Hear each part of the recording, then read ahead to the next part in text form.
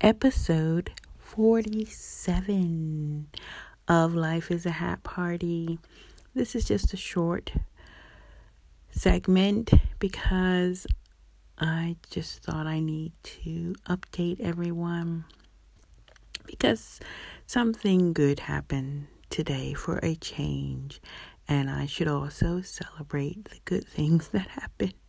Even though there's been such bad things that happen, I haven't even bothered to share because I've been out of my mind. And actually, I tried once, and then the app, which I record this, somehow erased what I had, which I think is a symptom of the upgrade, in my humble opinion.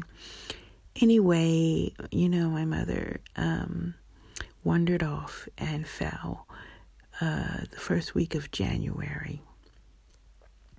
And they said it wasn't broken after all these x-rays. And they sent her home and said she needed to be in a brace. And, wait, basically. It would take a month, 6 weeks, whatever. Basically, it seemed like it's taken like 2 months or longer. And she hadn't been able to go to the VC herself or just stand up on her own. And then we had the wheelchair back and forth. And, it's been really, really hard. You'd be surprised how these little things can turn into big catastrophe. I find it catastrophe because she's just not used for everything to be that way for her. So she's not used to, not being able to go to the toilet. Just little things like that, can really throw you off. And I think it contributed to her sliding more into the dementia stage. Anyway, I did want to say that today I found her basically standing up. She had found her shoes, put them on, and was standing up, holding on to the wall, thinking she just walked to the bathroom. Because that's the worst part of this whole thing. Her memory doesn't remind her that she can't walk or that she had an accident at all until the pain really kicks in. Nonetheless, I tell you, I ran and got the walker, put it next to her, and then she bent over and leaned on it about 50% of her weight, and I guided the walker, and yes, she made it to the VC, the one next to her room, with my help.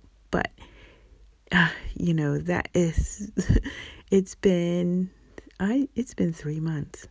January, February, March. Oh, it's 2 months. It seemed like an eternity, though.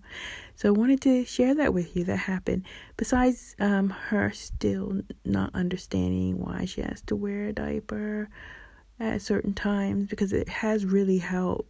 I feel that it's helped the knee really rehabilitate herself. That I don't have to lift her up and go to the toilet. She can just urinate.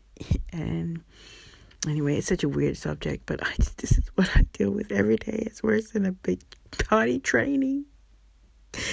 It's like potty training, untraining. It's ridiculous, and it's really done my head in. And, just know that I'm sharing this achievement with you, and that I did not share when I was literally just, I had to scream because it was just ridiculous. I mean, I think I have some segments where that back and forth goes, but if it goes for like 2-3 hours long, you can understand my frustration. And, I just am an advocate. I just don't understand where this horrible illness came from. It is absolutely ridiculous.